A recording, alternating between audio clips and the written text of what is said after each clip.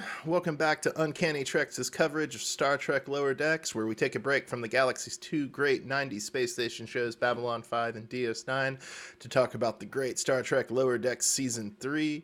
This week we are talking about Mathematically Perfect Redemption, which originally aired on the 6th of October 2022, as well as Crisis Point 2 Paradoxus, which aired on the 13th of October that same year. These are Lower Decks Season 3, Episodes 7 and 8, and I believe we only have 2 episodes left. Is that right, Matt? That is correct. All right, so I guess I'll go ahead and say the A-plot for Mathematically Perfect Redemption, Matt. In this episode, Peanut Hamper does Avatar, and also she fucks. Can I honestly say, Bob, I've never watched Avatar.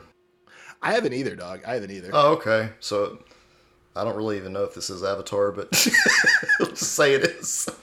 Yeah, I've been assured by someone who has seen Avatar that it is Avatar. I don't know, man. My impression is that Avatar is a combination of Fern Gully, Last of the Mohicans, and Dances with Wolves. So this seems kind of similar to those. These were all things that were on like VHS cassette back in the early 90s. Yeah, no, that AKA the peak time for James Cameron's intellectual formation. Oh, okay. Well, I guess that does make some sense. I know you sometimes listen to Chapo Trap House. Have you ever heard them talk about Avatar? I haven't, no. It's really funny. So, like, they're basically of the opinion, I think, with them, it's always kind of saturated in irony, so it's kind of hard to say. But I think if I had to quickly describe their position, they think America is doomed. They think there is no hope. The only hope they think there is if we have a Napoleon Bonaparte type figure emerge to do a young officer's coup and to actually run this country in a sensible direction, deal with climate change, deal with wealth inequality, that sort of stuff. And they think James Cameron is the closest we might get to that Napoleon Bonaparte figure. And so they celebrate the Avatar sequels coming out, somewhat ironically, somewhat not, as possibly presaging a giant global consciousness shift. Okay.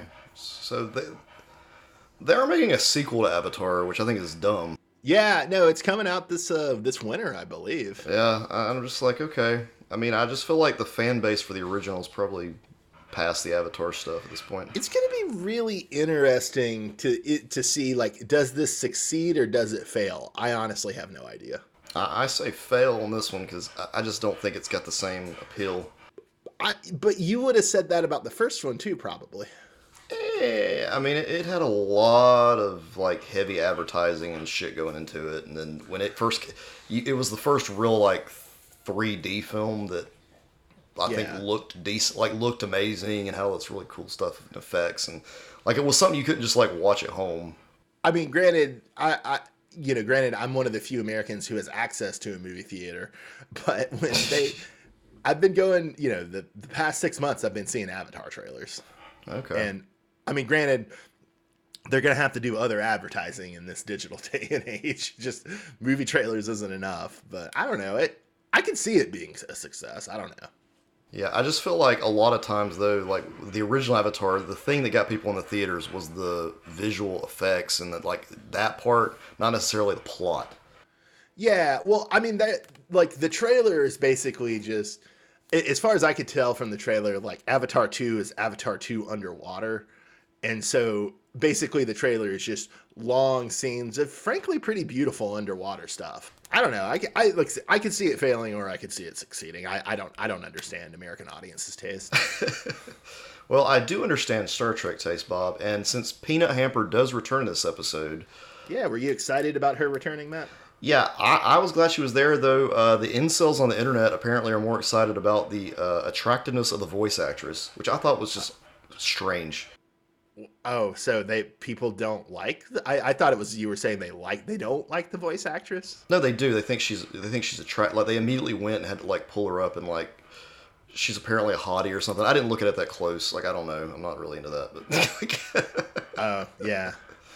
I don't know. There just seems to be like, if you're getting spun up about a voice actor or actress, that just seems like immediately suspicious. Oh yeah, that's very suspicious. But pictures of her already popped up on the internet and stuff, so people are all like, eh. speaking of sexualizing, Matt, did you like the cut abs on the young Al hillbillies?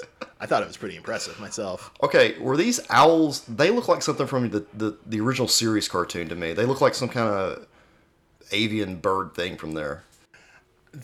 I believe the owl species in this episode are called something like the Aor. They have not prior appeared in anything in Star Trek. However, I missed this, but there are two bird species that show up in the animated series, although they're the same design. But the more prominent one, who are like Federation members, are the Aurelians. They've showed up in the background several times on Lower Decks. And apparently Peanut Hamper says in the episode that the Aor are like the poor man's Aurelians, although I didn't remember that line. Oh, okay. All right. So a lot of bird aliens, Bob. A lot of bird aliens. I mean, I think we've already kind of covered this, but any other thoughts about Peanut Hamper fucking? I mean, I guess the robot's got like a little hole or something on it, so it's good to go. Yeah. It was a really funny scene. I enjoyed it. Yeah. I enjoyed it. And I would say, better. Would you say better than Avatar? I would say better than Avatar. I haven't seen Avatar, so I don't really know. Neither of you, so I don't know how we're even doing this. You can say it's better than Avatar. I haven't seen Avatar, man. You're opining on the internet. What are you doing if not expressing baseless opinions? And then I guess the other really big thing to say. So we get the return of Agamus, Matt, the return of the evil computer voiced by Jeffrey Combs, who Peanut Hamper is in prison next to. What'd you think? I mean, this is the same thing that happened in the first part, in the other episode. So same set, and CBS is still one of the evil AIs. Nice. I mean, really, the whole plot of this is Peanut Hamper gets stranded. Peanut Hamper gets rescued by a bunch of bird creatures. Peanut Hamper then gets rescued by the Federation. Peanut Hamper then gets locked up. Yeah, that's what's up. What's up. It's pretty much the most simplistic episode we ever had, but it didn't follow the main characters, and it was kind of like a one-off. Do you like it when shows do this? Yeah, I generally like it, especially I've been enjoying this season of Lower Decks, man. But I'm kind of at the point where I hope that because they've already renewed it for season 4.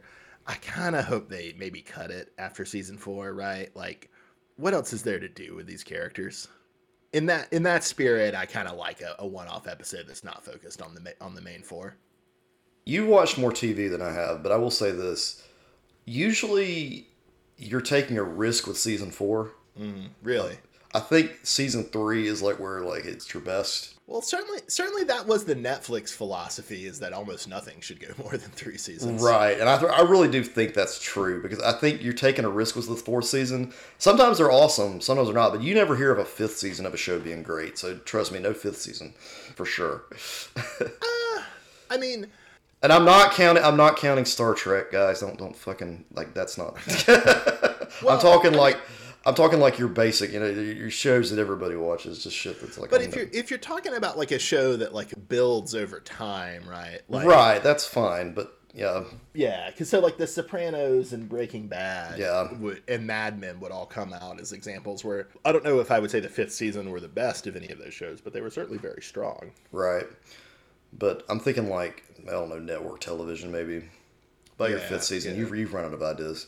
Oh yeah, sure. And on a network, you've aired basically like 2 seasons for every one that like a more normal season order would do, right? So overall, Bob, I was okay with this episode. I mean, it wasn't anything great. I don't think it's one of the better ones, but it was fun little getaway from the main 4. Yeah. And then to move ahead to the other episode, Crisis Point 2, Paradoxus. In the A-plot, we have our Fantastic Four experience, the Star Trek movie sequel. There is this movie setup where it's a holodeck sequence, and it's supposed to be pulling from all these other films in Star Trek. And there's so many damn references to, like, the different films and different parts of it. Yeah, so I caught references to Wrath of Khan, Voyage Home, Final Frontier, Generations, First Contact, and Nemesis or Yep. Nemesis. Yeah. Did you catch any others, or does that seem to about have gotten it? Well, you had some references to the motion picture as well. I didn't see that on your list. What were the motion picture references? At one point, when he goes inside the little rock creature, and you see the little plaque that says Oh yeah, Kitty Hawk. you're It's supposed to be you're the same thing they did with yeah, the V'ger, with the Voyager, V'ger probe. Yeah, that's funny. Yeah, Yeah. that's funny. Yeah, that's good. Yeah. That's good. I was kind of surprised I didn't catch any Search for Spock or Undiscovered Country references. That doesn't mean there weren't any, but I didn't catch any. I didn't see any. And then I guess the only next gen film they didn't reference was Insurrection. Correct. Yeah, yeah. So they make fun of the Kelvin verse a little bit. Did you enjoy that? Yeah, I was kind of happy to see that they actually. I mean, I'm not happy about it. It's interesting to see they acknowledge it because it's very rare that you have any kind of in joke with that. Well, when you put it like that, it makes me sad because it's like I don't want to acknowledge Yeah. the Kelvin verse. I want it to go. Well, that's what I'm saying. I feel. Yeah. I honestly, I don't know if they feel the same way too because I don't see a lot of that stuff going on. They're supposed to be doing new movies, but Well, didn't they just officially take the fourth one off the docket? I think so. Yeah, it's been back and forth, but yeah, I think that's so. I think that's kind of a done thing. Maybe I'm kind of hoping. Although IDW is still pumping out comics though with them, I think, which is fun. Well, I think in some ways too, that's a little bit of it's almost like they're making up for lost time because for the longest time, I think Paramount wasn't allowing the novel or the comics people to do anything with the Kelvin verse. Yeah. And so it may be a little bit now that it doesn't matter. They're like, oh, this is something we can exploit that's somewhat new. So one joke I did kind of enjoy was that you have villainous Romulan triplets in this, which is like a nice escalation of like, we have the Duras sisters Right. in Next Generation and DS9. So that kind of cracked me up. Yeah, and they showed just enough cleavage on the Romulans so you could get the joke. Yeah. It's brilliant. Oh man.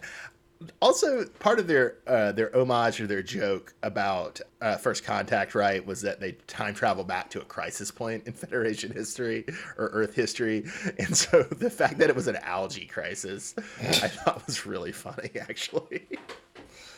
I mean, I was reading on Reddit and like some dude pointed out that like that's the year that I think Bashir was born. Like. Oh, funny. They were trying to show you like what other things were taking place during the algae crisis.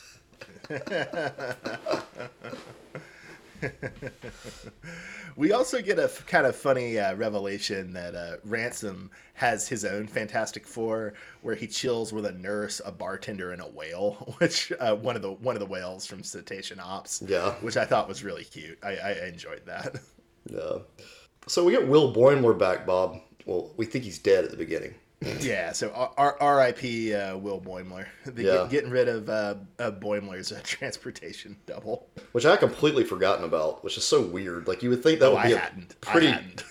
You would think that would be a pretty big plot point at some point, but yeah. Well, I figured that they would just keep him around as like a backdoor to do another Riker Troy cameo. Right, yeah. But I think in our previous coverage we had talked about how they could incorporate Will Boimler into Lower Decks, and this is an interesting way to do it, and we'll talk about that more at the end. But I was glad to see at least they mentioned him again. Yeah. So Will Boimler continues. Were you satisfied by Dr. Tayana getting disintegrated?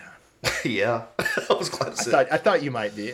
Now, if only the bird dude could show up, the counselor. For me, the comparable Frazon or the comparable Schadenfreude was when the horse bit Boimler's neck. That was very psychically satisfying to me, just as Dr. Tayana getting disintegrated was satisfying to you. We got that Sulu cameo during that scene. What were your thoughts on that? Because it kind of came out of nowhere. I thought it was a kind of pretty funny thing to redo Generations with Sulu, and especially since apparently I don't follow it closely because I don't care what actors say at any time, let alone on Twitter. But apparently, Bill Shatner's been being an ass lately, and so it's kind of funny to have to George Takei replace Bill Shatner. That's kind of funny. Yeah.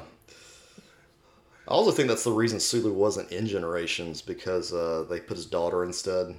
I think originally that part on the bridge of the Enterprise B was written for McCoy and Spock. Spock didn't want to be with Kirk, with Shatner or something. I don't know. There was something weird. But then Sulu was supposed to, and Sulu was pissed at Shatner. So, like, that's why they ended up with Chekhov and Scotty. Because they were the only two they could, like, get to come back and do the movie. Oh, that's funny. I thought that's what you were going to bring up. But no, that's also why they have Sulu's daughter is the helmsman. In that. Demora, yeah. Oh, that is pretty funny. So, let's see. One cameo I was kind of surprised we didn't get. So they make a point of taking the crew to the founding of the Federation, which I know you haven't watched Enterprise, and you're probably a better person for not having done it. But the series finale of Enterprise takes place at the founding of the Federation, and so I was kind of surprised, or at least part of it does. And so I was kind of surprised that we didn't see Archer, aka Scott Bakula, or at least a little bit of his crew at the Federation founding. That was a little curious. Scott Bakula won't even show up for the Quantum Leap reboot, the show that made him famous. So I seriously doubt he would show up for anything for this. I don't know. I don't follow celebrities that much. I feel like I see pictures of Scott Bakula hanging out with other Star Trek people, though. Yeah, he probably runs the conference circuit. What do they call it? The convention circuit. Yeah, he probably runs the convention circuit. Oh man, one gag I did deeply love was Dr. Tiana screaming at the Fantastic Four that dehydration is real, aka you got to take care of yourself on the holodeck. Okay, I've been dehydrated before, but have you ever been hyper hydrated, where you drink too much water? Too much water. Yeah. I've definitely drunk a little too much water and felt a little queasy, but I don't know if that qualifies. One time I got a huge jug of water, and my wife was like, "There's no way you can drink all that." I was like, "Oh, I'm going to drink all this in an hour." So it was the worst mistake I've ever made in my life. That's a real thing too. If you're listening right now, yes, dehydration is real, but hyperhydration is also real. You drink too much water, you will be sick for the rest of the day, and you will feel awful. So you did the gallon challenge with water. Yeah, God, yeah, it was awful. It's a real thing. Strange things go on in the Williams household. Oh, I thought it was bullshit. Then I look it up, and it's like water? That can't be bad for you. It's foundational for human life. I can drink all the water I want. I'll just have to pee a lot. No, you will feel like you're gonna die. It's not fun. Oh man, that's wild. Hopefully this won't start a TikTok craze. We can. Yeah. Hopefully not. I'm on hour 6 of my hyperhydration. Jeez. Oh man. So I guess to jump to the end, the gag about System Redacted kind of cracked me up, and we see Will Boimler wake up on a Defiant class ship, get the BlackCom badge for Section 31, and a nice little jab at Star Trek Discovery. One thing I want to kind of go back for a second. We talk about when Boimler actually meets the rock creatures. Oh, yeah. Oh, that's the original idea for Star Trek V, yeah. Exactly, yes. There were originally supposed to be 10 of them. And then the budget ran out, baby. But then they went with one. And they actually filmed the one, but then they realized how stupid it looked and just got rid of it completely. So this is Star Trek V now, the movie that is full of the stupidest shit you can think of. Has even worse stuff that's on the cutting room floor. What does Star Trek V need with a rock monster? Yeah, exactly. And also, they made a joke at some point about going back and having to kill JFK or stop the assassination of JFK. Oh, yeah. What was that originally an idea for? That was Gene Roddenberry's go-to idea for every Star Trek film that would ever come out. He wanted the Klingons to go back in time and stop JFK's assassination because somehow it leads to World War or apocalypse or whatever. So they was going to have the crew of the Enterprise go back in time, and Spock was going to be the guy on the grassy knoll.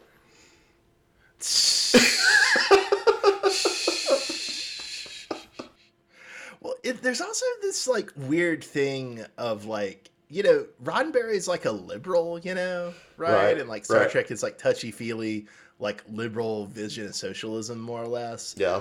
But like the man just loves the idea that, oh, you have to kill a good person so history turns out better, right? Because I mean that's the whole thing of City on the Edge of Forever, right? Right. Yeah. It's insane. Well, it's also just kind of wild because it sort of goes against like, because the grain of JFK conspiracy theories tends to be that like, oh, JFK was actually pretty skeptical of the CIA and American involvement in Vietnam and Africa, and that's why the deep state or the mafia or whoever killed him. Like that tends to be the way that JFK conspiracy theories go, and it's kind of amusing that like Roddenberry kind of takes it in the other direction of like, no, actually, yeah, the deep state needs to kill JFK because if they don't, then we'll have nuclear war.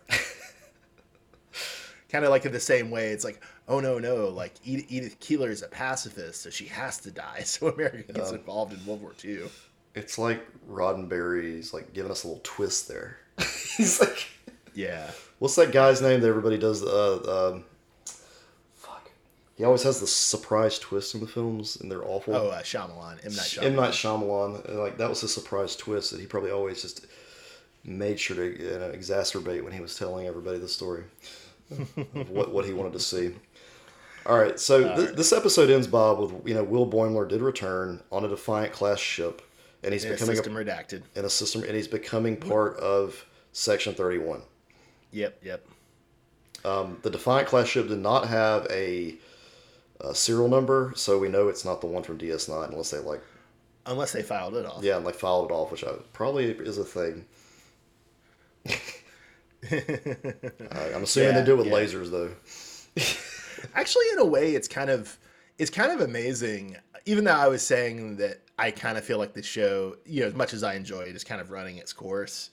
It is kind of amazing that it has taken like 2.5 seasons, 2 2/3 seasons before they really get to Section 31, and who knows like when they'll actually fully do Section 31, right? Yeah, I mean they have a lot of content they can go back on, so. Yeah, I look forward to it. Stuff, man. So my character of the week, Bob, from these 2 episodes, I got to go with Peanut Hamper. Fair. I mean, because that's the main character of that story, and there weren't many other choices. I'm gonna give it to Agamus just because I was happy to see Jeffrey Combs again. But yeah, Peanut Hamper had a great week, unquestionably. And then I think I know what you're gonna say for episode of the week, Matt. But what are you gonna say for episode? I'm gonna say Crisis Point Do. Yeah, man. It's all about that paradoxus. Since so much of the episode is framed around this question, Matt, did you enjoy this or the first movie episode more? I kind of enjoyed this one more. I mean, it seems. I'm gonna have to disagree with you there. I'm gonna have to say I enjoyed the first one more. Oh, okay. Well, we can agree to disagree, Bob, because. I guess we can, Matt. I guess we can. All right. Well, this has been our Uncanny Treks coverage of Star Trek Lower Decks. Check us out for bonus episodes on recent movies and TV shows, as well as our eventually resuming coverage of Babylon 5 versus Star Trek DS9. Check us out on Patreon for X-Men 92 versus Young Justice. Have a great night, everybody. Thanks for listening.